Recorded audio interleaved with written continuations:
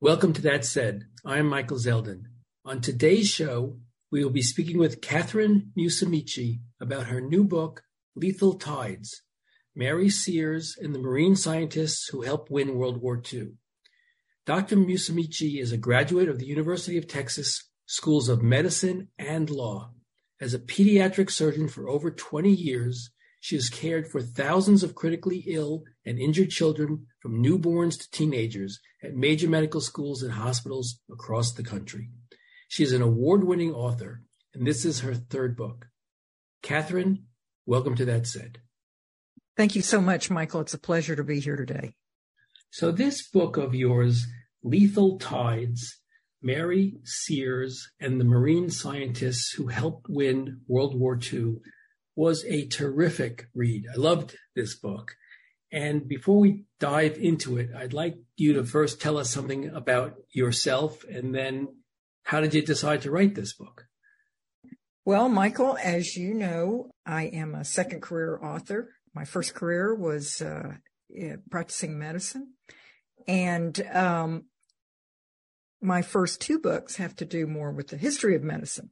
My second book was a history of injury care in the United States. And if you think about it, the history of injury care follows the history of wars in this country. So I started with the Civil War and I worked my way through.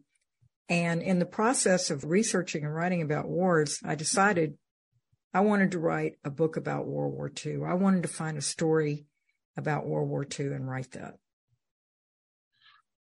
And this book just evolved, or how did you come to this particular aspect of World War II, given your medical background? And you also are a lawyer, correct? Yes, that is true.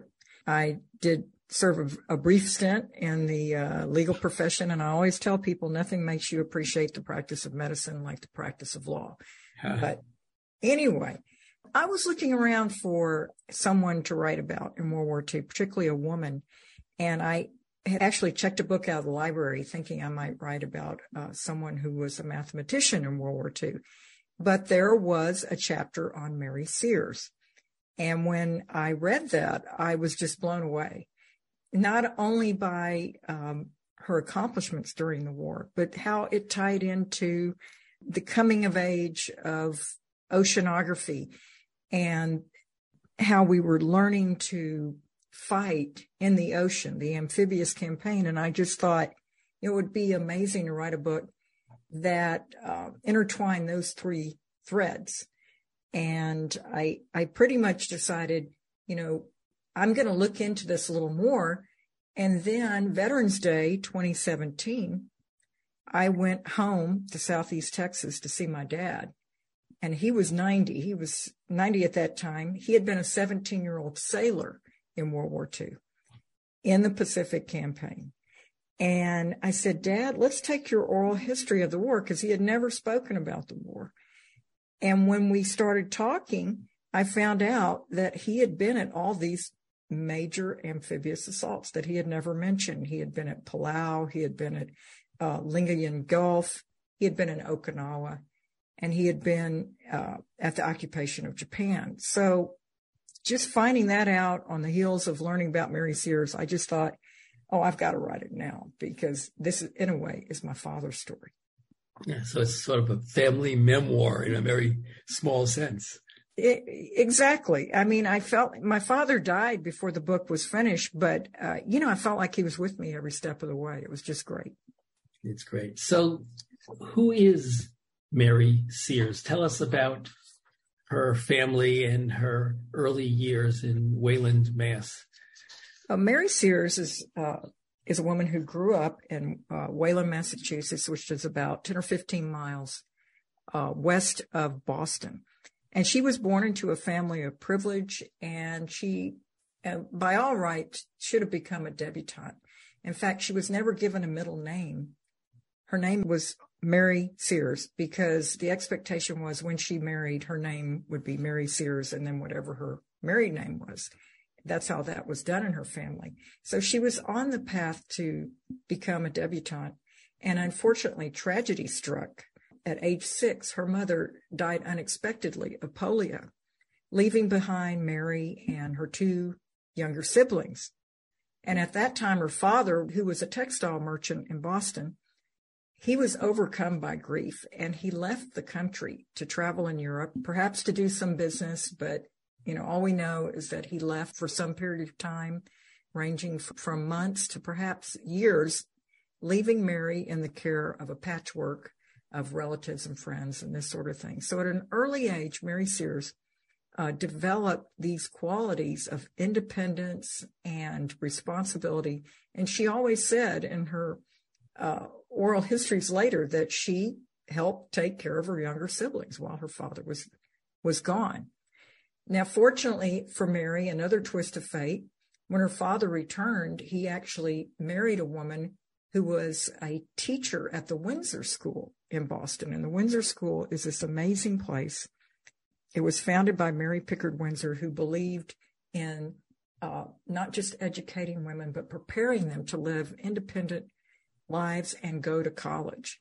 And so her father, Edmund Sears, married Sophie Bennett, who was an instructor at the Windsor School. And Mary then was enrolled in the Windsor School in the 5th grade through the 12th grade. And this sort of changed her whole trajectory, because no longer was Mary being prepared to marry off, but she was being prepared to go to college. And another twist of fate, when she got ready to pick her courses at Radcliffe, her stepmother said, don't just take what women normally take. Mary was planning to become a Greek scholar. And she said, don't just take, the classics. Take a science course. Take something new, something different. And so Mary just happened to enroll in a science course at Radcliffe. And you can see when you look at her transcript, the first semester is all these classics and one zoology course. And then the next semester, everything's like 18 hours of zoology. And from that point on, she was hooked and she was good at it. And it just so happened that where she was studying in the Museum of Comparative Zoology at Harvard, the women were only allowed to use the top floor of the library. They didn't have free access to the library as the male students did. And because she was up there studying specimens, she happened to make the acquaintance of Henry Bryant Bigelow, who was the foremost marine biologist of our time. And he offered Mary a job as his research assistant, and that set her on the path to become a marine biologist.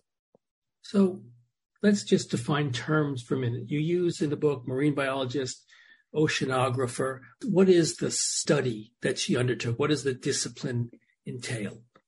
Well, at that time, there were no oceanography majors. So people who were going to go into marine science generally got a degree in zoology. And that's what Mary did. Undergraduate, master's, and doctorate are all in zoology. The field of oceanography itself at that time was divided roughly into marine biology and physical oceanography, which was more the study of waves and tides and physical phenomena of the ocean.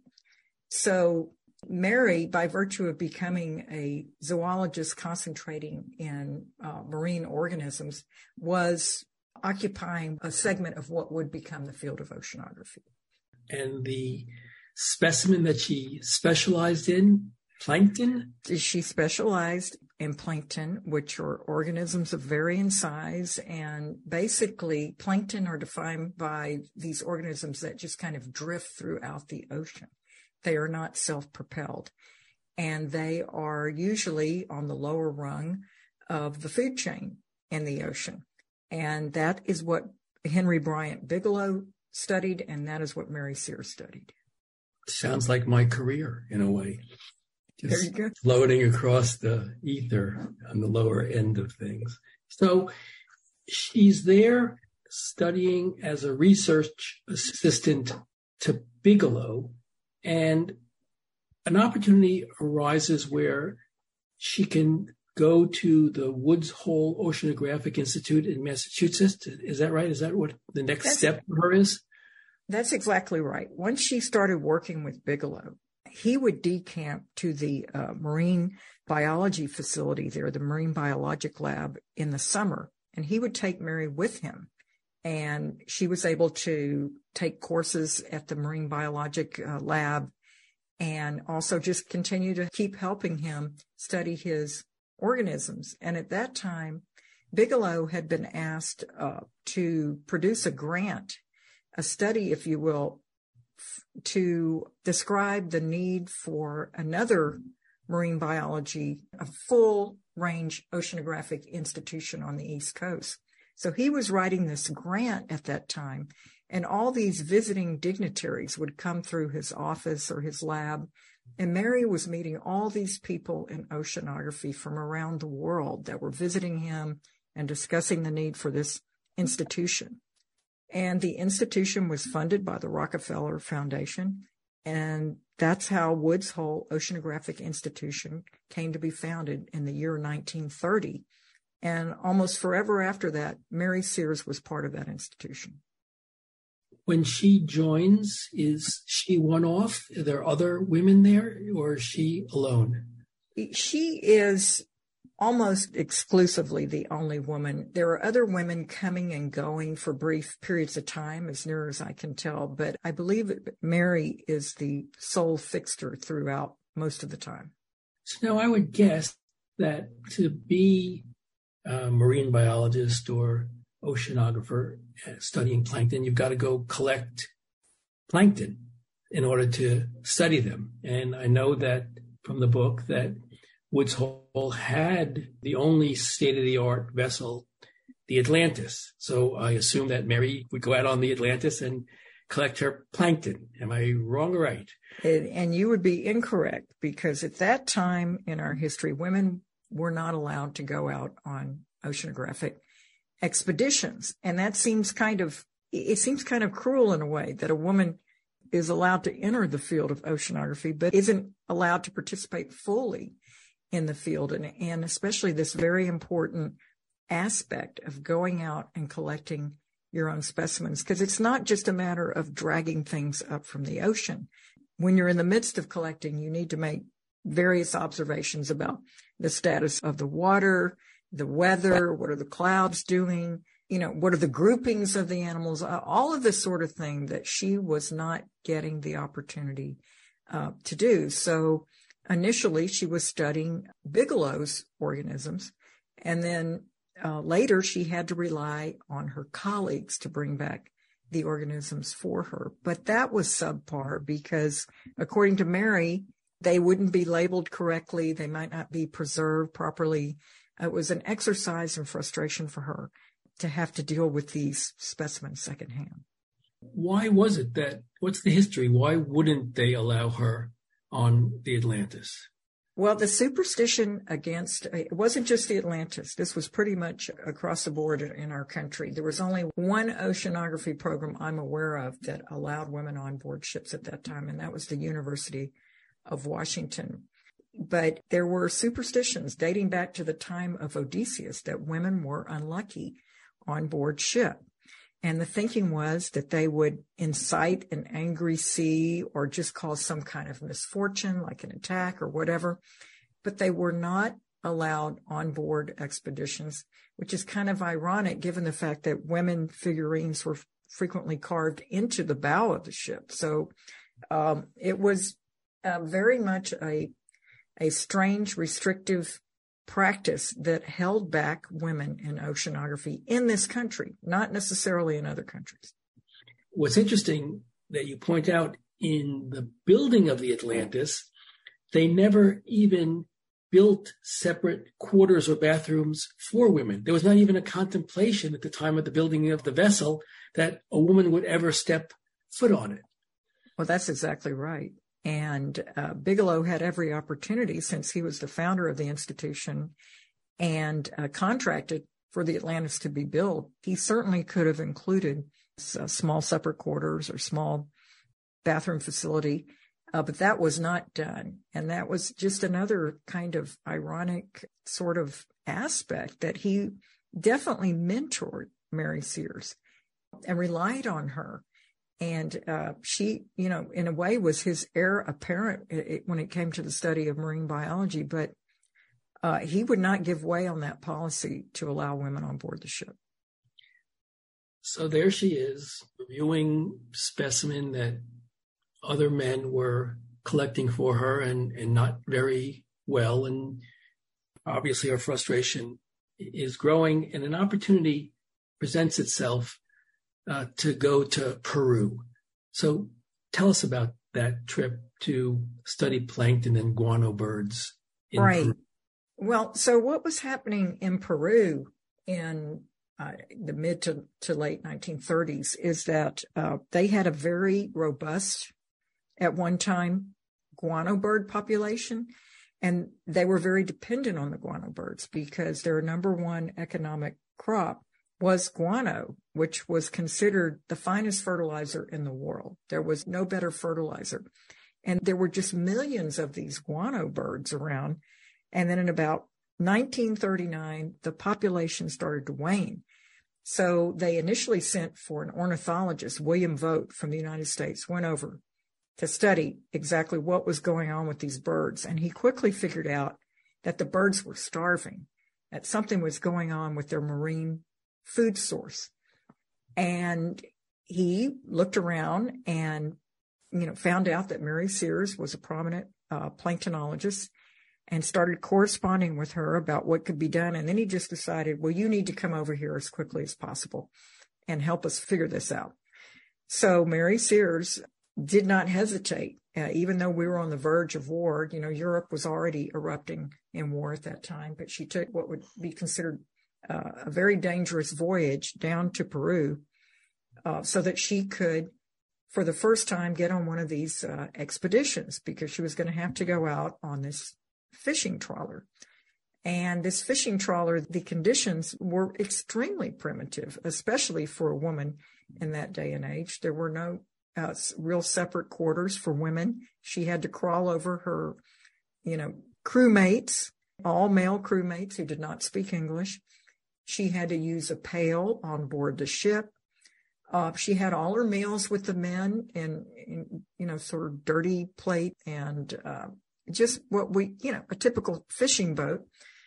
But she thrived in that atmosphere. And I had the opportunity to review her logbook from that expedition. And you can see just the joy that she experienced every day, the observations she wrote about seeing the birds and other marine life that she would observe.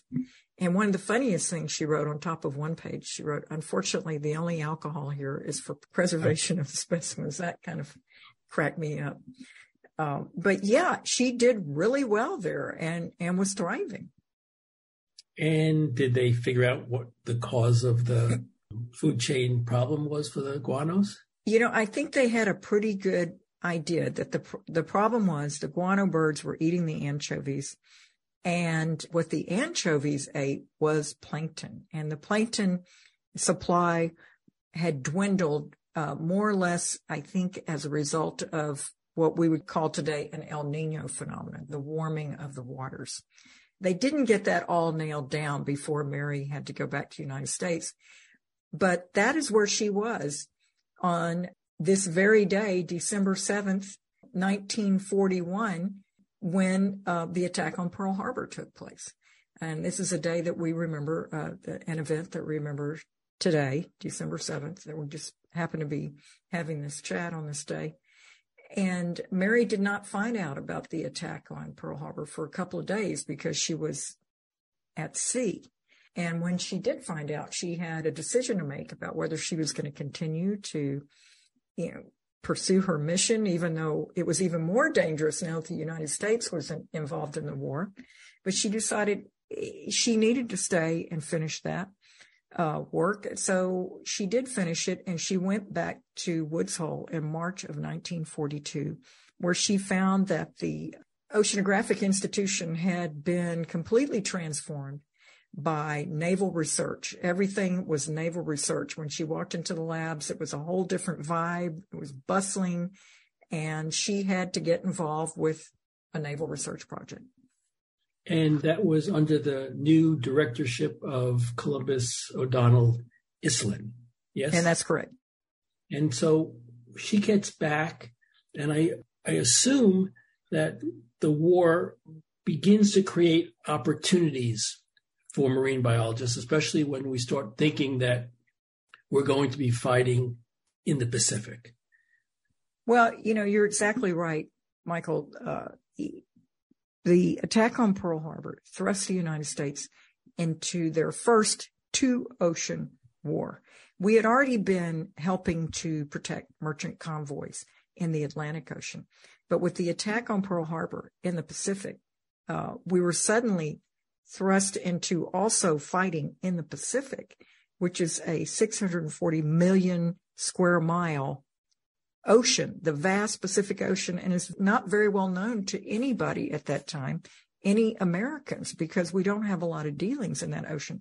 So all of a sudden, we are fighting not just in the Atlantic, but also in the Pacific. And there's a complete dearth of oceanographic intelligence. So I would say there were opportunities for the oceanographers, of which there were only 100 by some counts, 100 people that could be considered oceanographers in our country at that time. And many of them were working on naval research, either at Woods Hole Oceanographic Institution or Scripps Oceanographic Institution on the West Coast. So that's where most of the oceanographers were at that time. In fact, to this point of fighting two ocean-based wars, was it not FDR in his very first fireside chat after Pearl Harbor said that the broad oceans, which had been heralded in the past as our protection from attack, have become endless battlefields? That is exactly right. And that, in and of itself, knowing what I know now, that is a chilling statement, because we didn't really know anything about fighting in the oceans. So we're at a disadvantage, especially compared to the Germans, who had been fighting already for several years and who had been very seriously acquiring oceanographic intelligence. So same thing with the Japanese. The Japanese spent a lot of money and resources on studying the Pacific Ocean well in advance of us. Emperor Hirohito was a marine biologist by training, and he had funded numerous surveys, and they had collected so much information on the Pacific that we were instantly at a disadvantage when we were going to have to fight in that body of water. So Mary Sears decides that she's going to try to join the waves and contribute. How did that work out initially, and then how did it ultimately work out? Right. Well, when Mary got back to the labs, of course, she immediately observed that the men would start going off to war, that the workforce was starting to dwindle because men were being drafted or they were just signing up and going. And the first hurdle was she had to wait until women were allowed in the military, which did not happen until the summer of 1942. So remember, she arrived in March, and the waves did not even come into existence until July of 1942. And then, as she said, quote, full of patriotism, she applied to join the waves, but she was rejected because she had had a bout of what was called arthritis. It was probably just an infected joint in her finger, but it was labeled that way in her medical record, and the Navy turned her down. And she would have stayed there at Woods Hole for the duration of the war, except for what I call the conversation that took place between Lieutenant Roger Revelle and Columbus O'Donnell Iceland, the second director of Woods Hole. And, Roger Revelle became a very prominent figure in oceanography. He eventually became the director of Scripps, and a very famous figure in oceanography. But at that time, he was a virtual unknown, just a lieutenant. He was a marine geologist who had joined the Navy, and the Navy had assigned him to the hydrographic office, which was the place that made charts and maps and things like that to navigate the oceans. And he had also been assigned to the Bureau of Ships. He didn't want to go to the hydrographic office. He saw it as a dull map-making outfit. He wanted to be more the center of action at the Bureau of Ships. So he went over to Woods Hole Oceanographic Institution to visit with Iceland and to try to talk him into parting with one more oceanographer for the Navy so that he could offload that person over at the hydrographic office. And Iceland at first said, no, we don't have anybody. We're short of people as it is. We need more oceanographers ourselves. And then finally he relented and said, you can have her. You can have Mary Sears. That's the one person we can part with. And if not for that conversation, Mary Sears would not have made it into the waves. She said of herself that she was palmed off. Yeah, she did. And she was. She got that part right. Yeah, so she gets palmed off to the hydrographic office, hydro, as they call it. But as fate would have it, and she ultimately gets to join the Navy, she overcomes the arthritic joint medical disability that precluded her from joining earlier. And now she's in the waves, and she does her indoctrination training at Mount Holyoke. Yeah? Yes, she does. Yeah. And so you want to talk a little bit about that? Then we'll talk about what happened to hydro, sort of. Yeah. So Mary Sears got, with the help of Roger Revelle and Admiral George Bryan at the Naval Hydrographic Office, Mary gets a medical waiver and gets admitted to the waves. And then she has to go off to indoctrination for 4 to 6 weeks at Mount Holyoke and learn to salute and take all the courses and learn everything about ships and how to, press her uniform and where to put it and all that sort of thing. And then she, of course, gets assigned to the Naval Hydrographic Office, where the first day she is occupying one desk in the Division of Maritime Security. It's a very tight oceanographic unit at that point because it's just Mary Sears. And she has to respond to whatever requests from any branch of the service. War planners, planning operations might send her a request for, what are the tides or the waves going to be, or, that sort of information that she would have to put together. But soon after she's there, she's joined first by a gentleman named Fenner Chase, who was a crustacean expert from Harvard that she had known when he was a graduate student. And they had kind of crossed paths earlier. So she welcomed him to work with her. And one of the first things I worked on was this project on drift. And particularly Mary, she was also, wanted to point out, she was named to the Joint Chiefs Subcommittee on Oceanography. And that was a very important position for her to hold because, how many women were on Joint Chiefs committees at that point? I can't tell you, but I'm sure it's less than 1% of the members of those committees. So she's holding this very important position. She joins Revelle and a few other people there. And one of the big events that had happened was that Eddie Rickenbacker, who had been a World War I ace pilot, he had happened to be on a special mission in World War II for the Secretary of War, and he was flying over the Pacific, and someone else was piloting the plane, but they got lost and their plane went down. And even though they had been in radio contact and, air traffic control knew approximately where they went down, they were not found. I think it was something like 20-something days until they were found drifting in a raft. And because of this high-profile incident, Mary was assigned a project on drift. In other words, how were these objects floating in the ocean? Where were they going? What direction would they go? If you didn't know where they were going, how would you find them?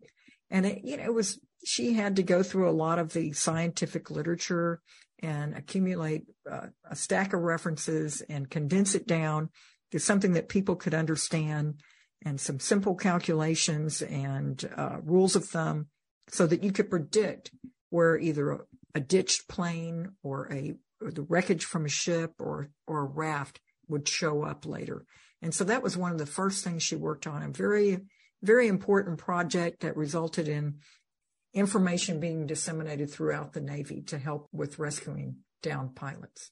Her report, The Drift of Objects Under the Combined Action of Wind and Current, became almost the Bible of air-sea rescue operations in the Pacific. Well, I would say so. And I just want to point out, she probably wasn't the only one that contributed to the final product. But, it became clear, I think, early on that on this committee, Mary was going to be the workhorse.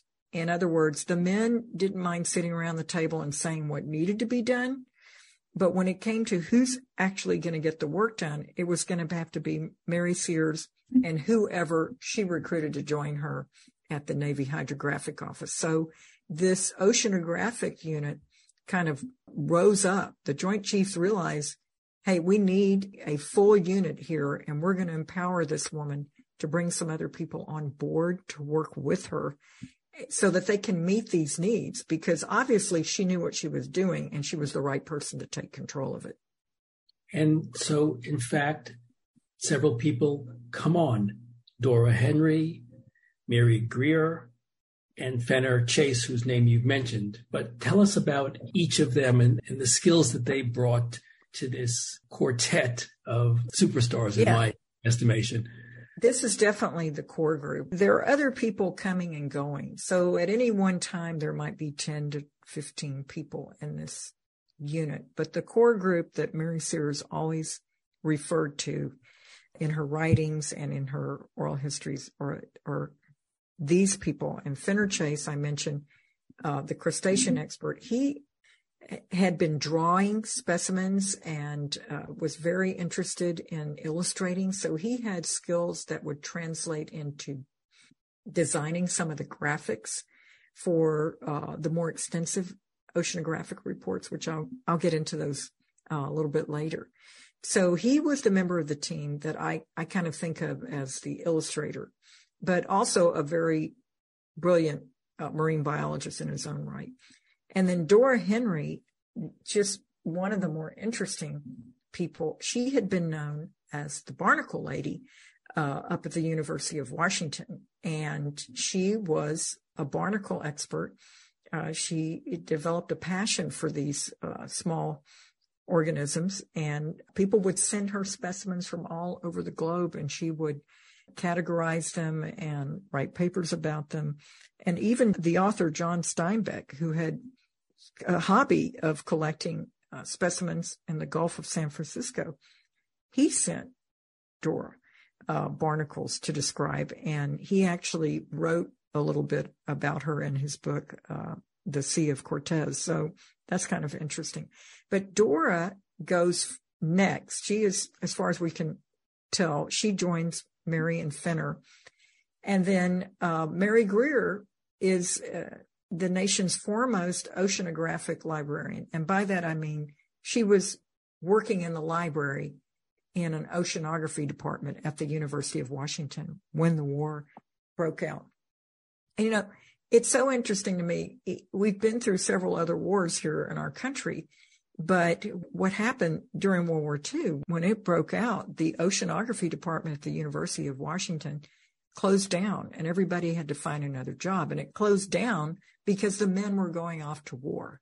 And we're kind of insulated from that now. We'd be kind of stunned if anything closed down here in the United States. But World War II was such a wartime emergency that everything was rearranged. So Mary Greer had to go work at the Boeing plant doing quality assurance and, carrying a clipboard and inspecting airplanes and that sort of thing. And I always think, I imagine her surprise when she gets a call. If she did get a call, I'm assuming she got a call from Dora Henry saying, come join me at this hydrographic office and get back to doing what you're so good at. So as soon as she gets the call, she heads over to Suitland, Maryland. But so now we have this team with, Mary is kind of the interpreter. She's getting the marching orders from the Joint Chiefs Subcommittee. And then we have Fenner, who's the illustrator, and we have Dora Henry, who's a world-renowned editor and detail person. And then we have Mary Greer, who's going off to the various libraries and agencies around Washington, D.C., and collecting data that they will turn into very valuable oceanographic intelligence reports. It's important to understand a couple of things, of course, about barnacles. Not only was she expert in lots of ways of writing and describing things in common language that sailors could understand, but barnacles posed a huge problem for the Navy. They stuck to the bottom of boats, they created drag, and they slowed down the vessels and caused them to need more fuel. So understanding barnacles is not just like, oh, that's interesting. It's how can we make our warships more efficient? Yeah. Well, you're exactly right. And there was a huge project at Woods Hole. It's called the Bottom Fouling Project. And it was built around trying to understand what were the organisms and the seaweed and so forth that would collect on ships' hulls and decrease their efficiency by 10%. So it would cause the ships to go slower, but also decrease the fuel efficiency. And we didn't have a whole lot of extra fuel during World War II. So, I mean, that was actually a project that Mary Sears had worked on before she went into the waves. But Dora Henry was no doubt called upon many times to weigh in on what species of barnacle was fouling ships at any particular time also. And Mary Greer, you described as the librarian. Now, in my academic experience, librarians are the people who mostly told me to shush because I was talking too loud. But Mary was actually an unbelievable researcher of important data that the OSS, the predecessor to the CIA, could not themselves find. You sort of sell her short in a little bit of your, not purposely, but in moving this narrative along. But Greer read German, French, Dano, Norwegian, and with the help of dictionary, Russian, Italian, Spanish, and Dutch. Yep. Yes, I think Mary Greer is just an amazing person. She did not hold a doctorate, but she certainly acted like she did. And one of the evidence of that is an oceanographic index she had compiled even before World War II broke out. And she had actually published a book with references and articles and books all about the ocean and the Pacific Ocean. And this too came in very handy in World War II. But I mean, Mary Greer was arguably one of the most knowledgeable people about the Pacific Ocean when World War II broke out, just because she knew all the material. Yeah, she cataloged all 2,929. Right. Right. Now, Fenner Chase, the crustacean expert and sort of the artist in the group, so he's not just drawing pretty pictures of crabs that you'd find on a table at the Bethesda Crab House. He's making maps. And yes. These maps, these cloth maps that they essentially developed, again, became life-saving articles for seamen across the whole war effort. Yes? Yes. So the cloth map project is one of the more fascinating projects and one that Sears and Chase worked on early on. And again, you have to remember the state of air travel when World War II broke out. It was still somewhat primitive, and there were a lot of crashes. There were crashes because the planes maybe weren't as reliable as they are today, but there were also crashes because they were being gunned down and shot at, and there were just crashes because they would run out of fuel. So there were a lot of planes going down. There were ships being torpedoed. There were all these things causing men to be pitched into the sea and have to get into life rafts. So one of the things I came up with was developing a material and the ink to go with it that would provide a navigation aid if you were one of those down pilots or one of the sailors that have been thrown overboard or what have you. And the airmen could wear these, what were eventually silk was decided as one of the materials that would outlast the elements. So they have these silk maps that they would wear around their necks or stuff into their flight jackets, and they would also include them on the life rafts. And they would have currents mapped out on them, and the strength of the current would be modeled by how dense the arrow was, so that if you found yourself adrift in the sea, you would at least have an idea of what direction you were going and what might be nearby that you could safely navigate to.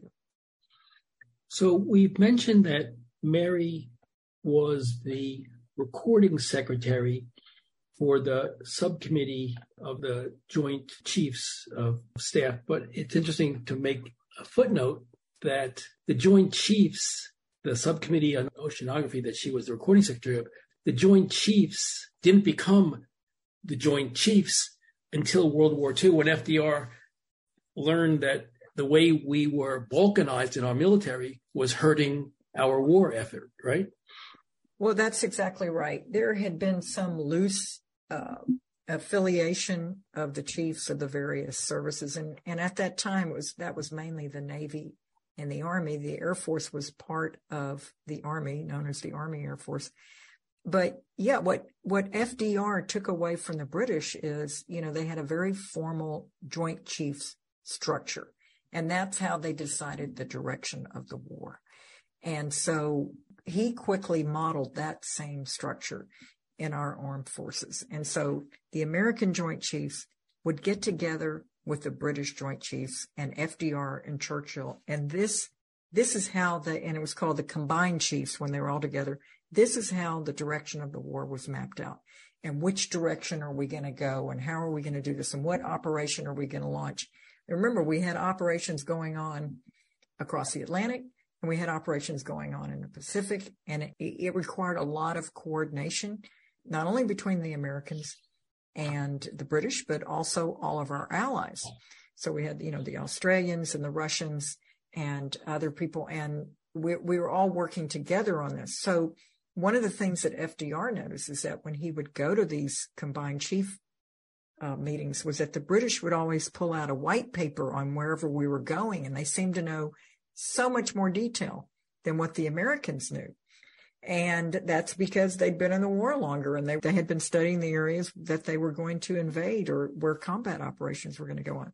So he came on and he told his Joint Chiefs he wants reports that modeled those reports that would tell him what are all the conditions that could affect any operation by land, sea, or air. And he wants that in one report. And so this is going to become the Janus reports. One of the reports that Mary Sears really put points on the board with her part of this. So these Janus reports are the Joint Army-Navy Intelligence Studies. And they're comprised of about 12 to 13 different chapters created by 27 different agencies contributing to them. And Mary Sears is going to contribute the chapter on oceanography. And this is going to become a lot of the hardcore oceanographic intelligence that she provides. In the book, part 2 is called The Mission Begins. And I'd like to talk about the mission. But one of the things that you wrote that, again, as I read this book, I thought, oh, I didn't know that. Oh, I didn't know that. Oh, there's another thing I didn't know. And it was an exercise in proving my ignorance of science. But you write that the easy part in the missions was getting there. The hard part, the unknown part, was what would they find when they got there. And you have a list of questions, and then we can talk about some of the undertakings. Were the beaches flat and wide or narrow and steep? Was the terrain mountainous, volcanic, or swampy? Would high wind and waves impede a smooth landing? Would they land during rainy season? What was the native population like? Was there drivable roads once the troops got on the beach? I mean, these questions became the heart of these Janus reports that really helped us identify where we would land, how we would land, what equipment we would bring. Talk about that some, Catherine. Well, Michael, it's almost impossible for us to fathom how little information we had at the start of World War II. We can't imagine it. We go to the file cabinets today, open them up, and they'd be empty. But that's exactly what happened when they went to look for, what do we know about Okinawa? What do we know about Iwo Jima? And come up with zero. So that's what the Janus reports were designed to provide information about. And it was amazing to me. I went to visit the Naval Oceanographic Office, which is outside New Orleans at the Stennis Space Center. There's now like 1,100 people doing what Mary Sears' 10-person group did during the war.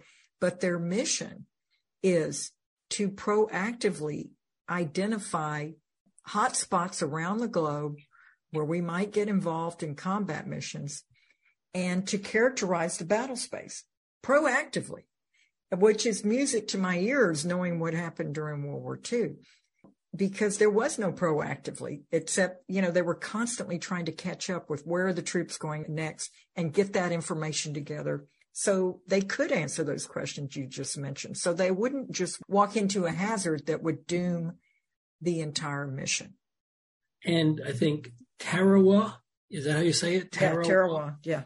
Is an example of how a shoreline and a lack of understanding of tides essentially turned that attack, Tarawa is an island, into a killing field.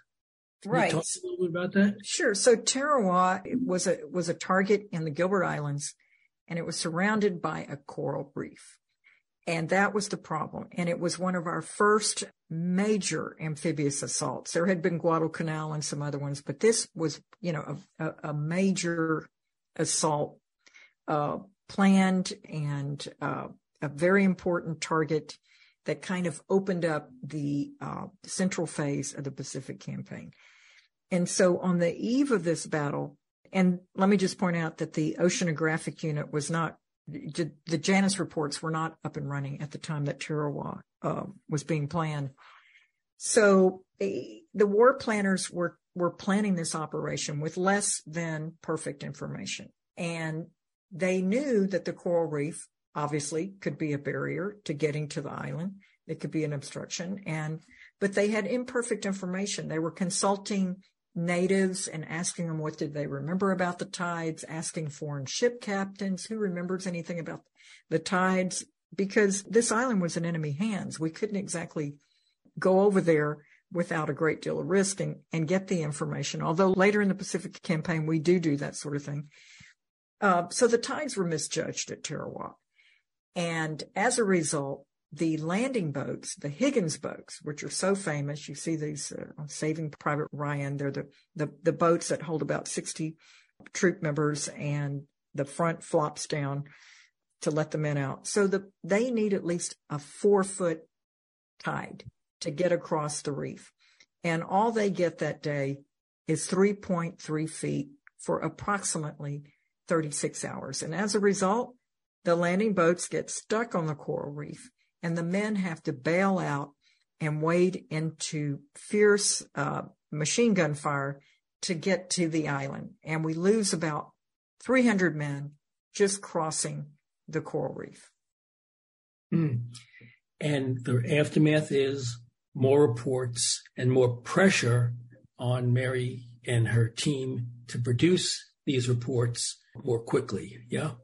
Yeah, I think that's exactly right. In the aftermath of Tarawa, Tarawa was a public relations disaster because we lost, at least 20% of the landing force. At times it looked like we would not achieve the objective, although we did prevail at Tarawa. Hearings were held in Congress. Admiral Nimitz, who was the head of the Pacific Campaign, went over there. He had to walk through corpses. He was getting hate mail from mothers who said, "You killed my son at Tarawa." It just had all the earmarks of a botched operation. And what Nimitz and everyone quickly understood is we really can't let that happen again, because we need public opinion behind this campaign. Every stop on the Pacific Campaign is going to be a difficult amphibious invasion, and we need people behind us. So we can't afford to look reckless and like we're not really preparing as well as we can to have as few casualties as possible. So after Tarawa, what it appeared to me is that, okay, so the Janus reports, they had a priority list they're supposed to be following. And at first it was not aligned with the Pacific Campaign. I know that's hard to believe. We're fighting this war and we're going to these places where we know nothing. And we're doing reports on places that don't matter. But that's kind of what happened at the beginning. And after Tarawa, the priorities of the Janus reports changed. And all of a sudden, the Janus reports were more closely aligned with the upcoming invasions. Now, I have no way of knowing for sure whether people were paying more attention to them, but it appeared to me, since people were thanking Mary Sears and quoting her reports, that they were starting to pay more attention to the information she was putting out there. You write about Mary Sears that she became an expert through this process in submarine warfare. We didn't talk, let's go back just a minute. At the outset, when she gets to Hydro, there's a project that she's going to work on called the bathythermograph and the thermoclines. Right. Tell us about that. And after we know what that stuff is, let's move to Palau. Palau, yeah. You know, the bathythermograph at the outset of World War II is a large, clunky instrument. I have seen the original version of this over in Woods Hole's archives, and it's about a 2-foot long instrument, probably weighs 60 pounds. And what this instrument does is it has to be thrown overboard on a wire and then reeled back up hundreds of times. And what it does is it can take measurements of temperature versus depth of the ocean. And with these measurements, you can identify layers in the ocean, what are called thermoclines. They're temperature differentials where submarines can hide from surface ships. And at the outset of the war, there was a very primitive version. And then a scientist named Alan Vine performed some modifications of the instrument and streamlined it and made it much more reliable than it was at the outset. So the people that refined the instrument were at Woods Hole Oceanographic Institution. Mary Sears was not down in the machine shop refining the instrument. But later on in the war, what happened was the information. So you had people on the East Coast collecting these measurements in the Atlantic. You had people at Scripps collecting the measurements from the Pacific. And then the data would be sent to Mary Sears.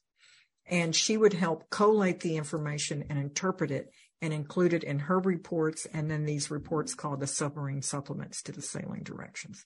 So at Palau, she's able, in anticipation of the assault on this island, she's able to tell how reef-dwelling organisms and other open sea fish noises could assist submarines in avoiding the detection, that the underwater acoustic conditions became an important part of the intelligence they gathered. Similarly, light-producing organisms whose luminescence would inform the manner in which things proceed. So talk about Palau, and because it was an interesting combination of things that we learned at that assault, or in anticipation of that assault.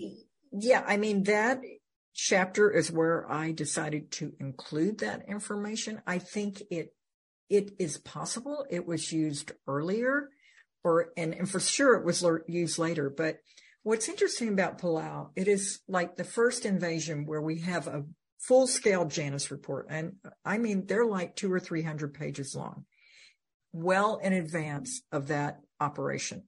So not only can the war planners at the Joint Chiefs use the information to plan, and there's a lot that has to be planned, right? What side of the island are we going in? Are we going in on the east or the west? You know, what time of day? All of that stuff has to be planned. What special equipment do we need?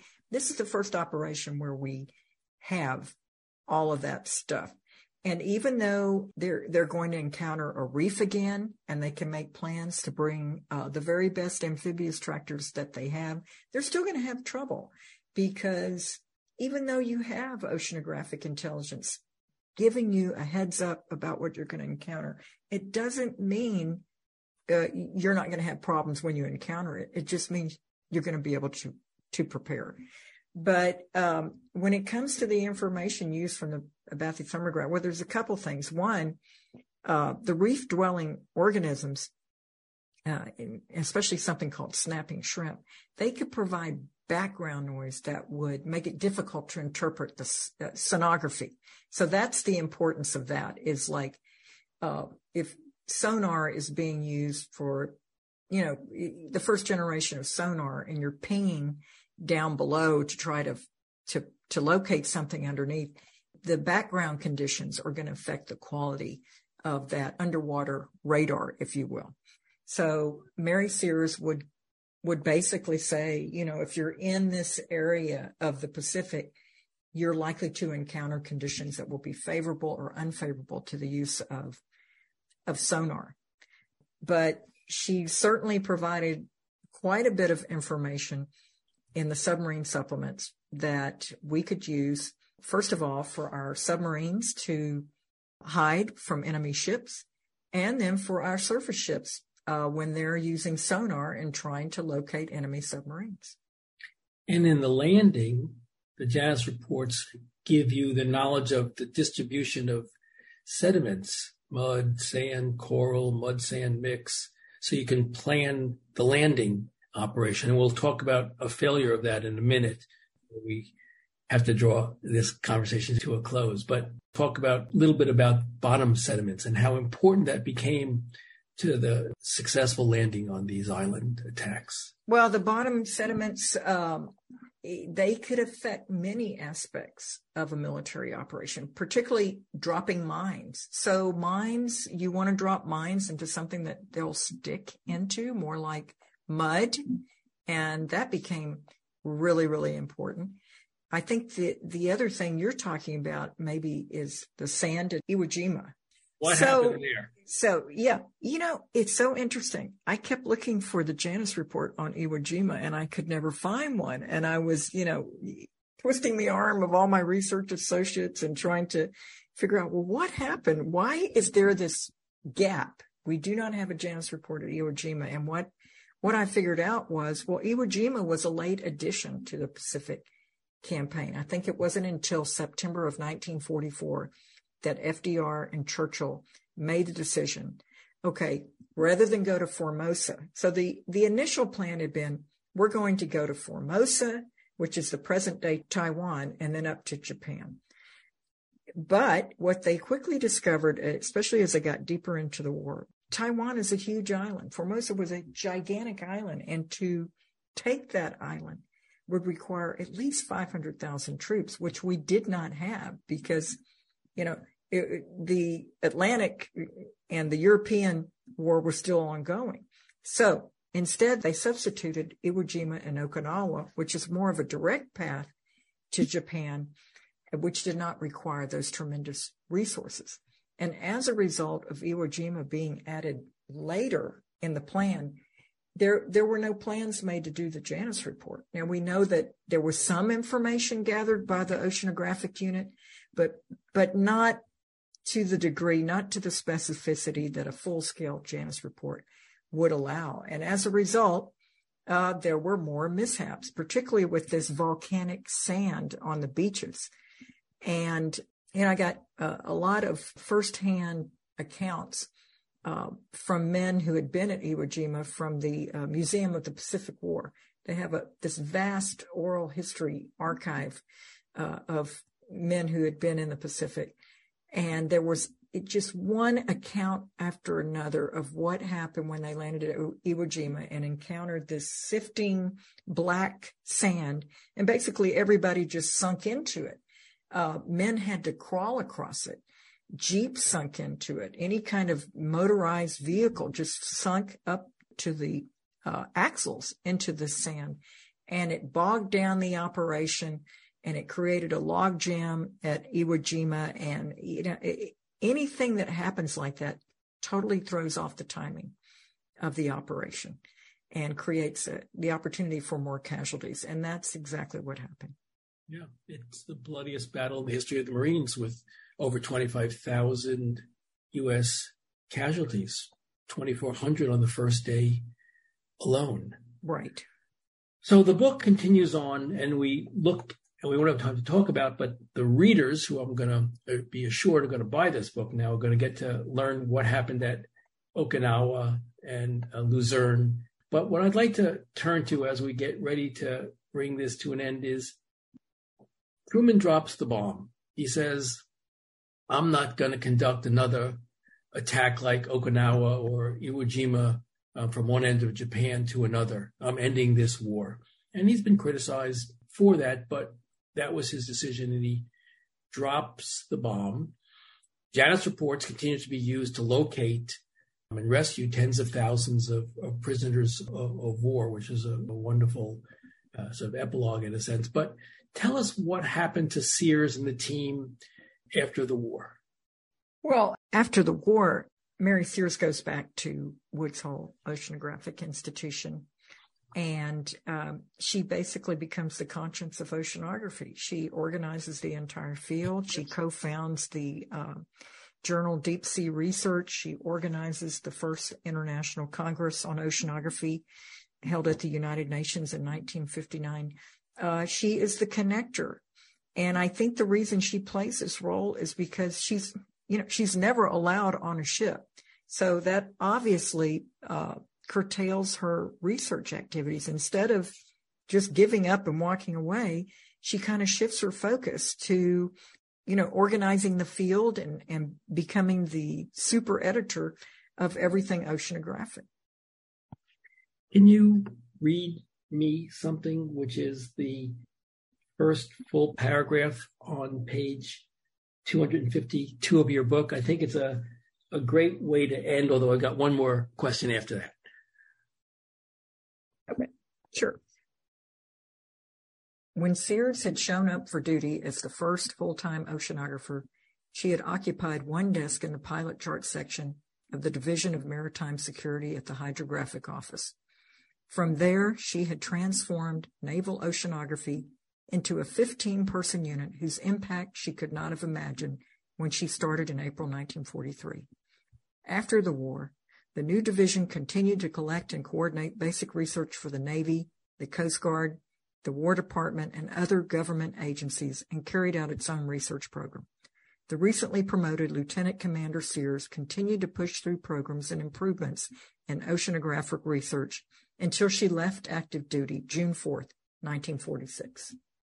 She was a hero child, you say at the beginning, when she raised her siblings, but she was clearly a hero adult, a hidden figure, to use that expression, in the Pacific Campaign. And I'm grateful for you to have informed us about her and her cohort and this important book. But I'd like to end, because I sort of like happy endings, for you to tell us about the 1998 International Year of the Ocean contest and the aftermath of it, please.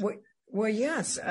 So it was going to be, I believe it was they were celebrating the International Year of the Ocean. And in honor of that, the Navy decided to hold a ship naming contest in 1998. And this was a time when the internet was just becoming popular. And so the idea was school kids would be able to use the internet to research possible namesakes for oceanographic ships. So it was for school children to come up to nominate the name of an oceanographic survey ship. And in the top 10 were, Bruce Heasem was number 1, and Mary Sears was in the top 10. And even though the Bruce Heasem, very famous Teutonic plate and floor of the ocean researcher, very deservedly was the first one selected, the name Mary Sears stuck around, and it stuck with Secretary Danzig, who was the Secretary of the Navy. And the next year, he announced that the USNS Mary Sears would be the next oceanographic survey ship. And, when I have to tell you, Michael, when I went to the Naval Oceanographic Office, they have a huge portrait of Mary Sears. She is known there as the mother of military oceanography. She is their patron saint.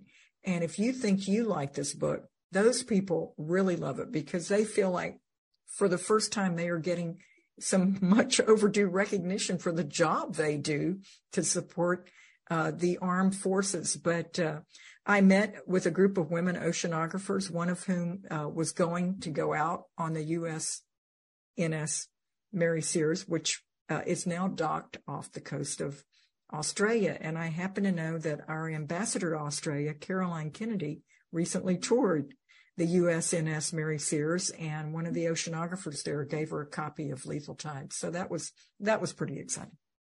And I hope that the oceanographic survey ship USN Mary Sears has a woman's room on it. It definitely has female quarters. Absolutely. It is a full service ship. The book is called Lethal Tides, Mary Sears and the Marine Scientists Who Helped Win World War II. Catherine, it's a great read. I'm very grateful for you to have written it. I'm more grateful for you to have taken the time to speak to me today. Michael, the pleasure was all mine. You just asked some great questions, and I really enjoyed our chat. Me too. Thank you. That Said is produced by Compro and the Museum of Public Relations. Theme music by Sam Post. Please let us know your thoughts by writing to us at thatsaidzeldin@gmail.com. Thanks so much for listening. For That Said, I'm Michael Zeldin.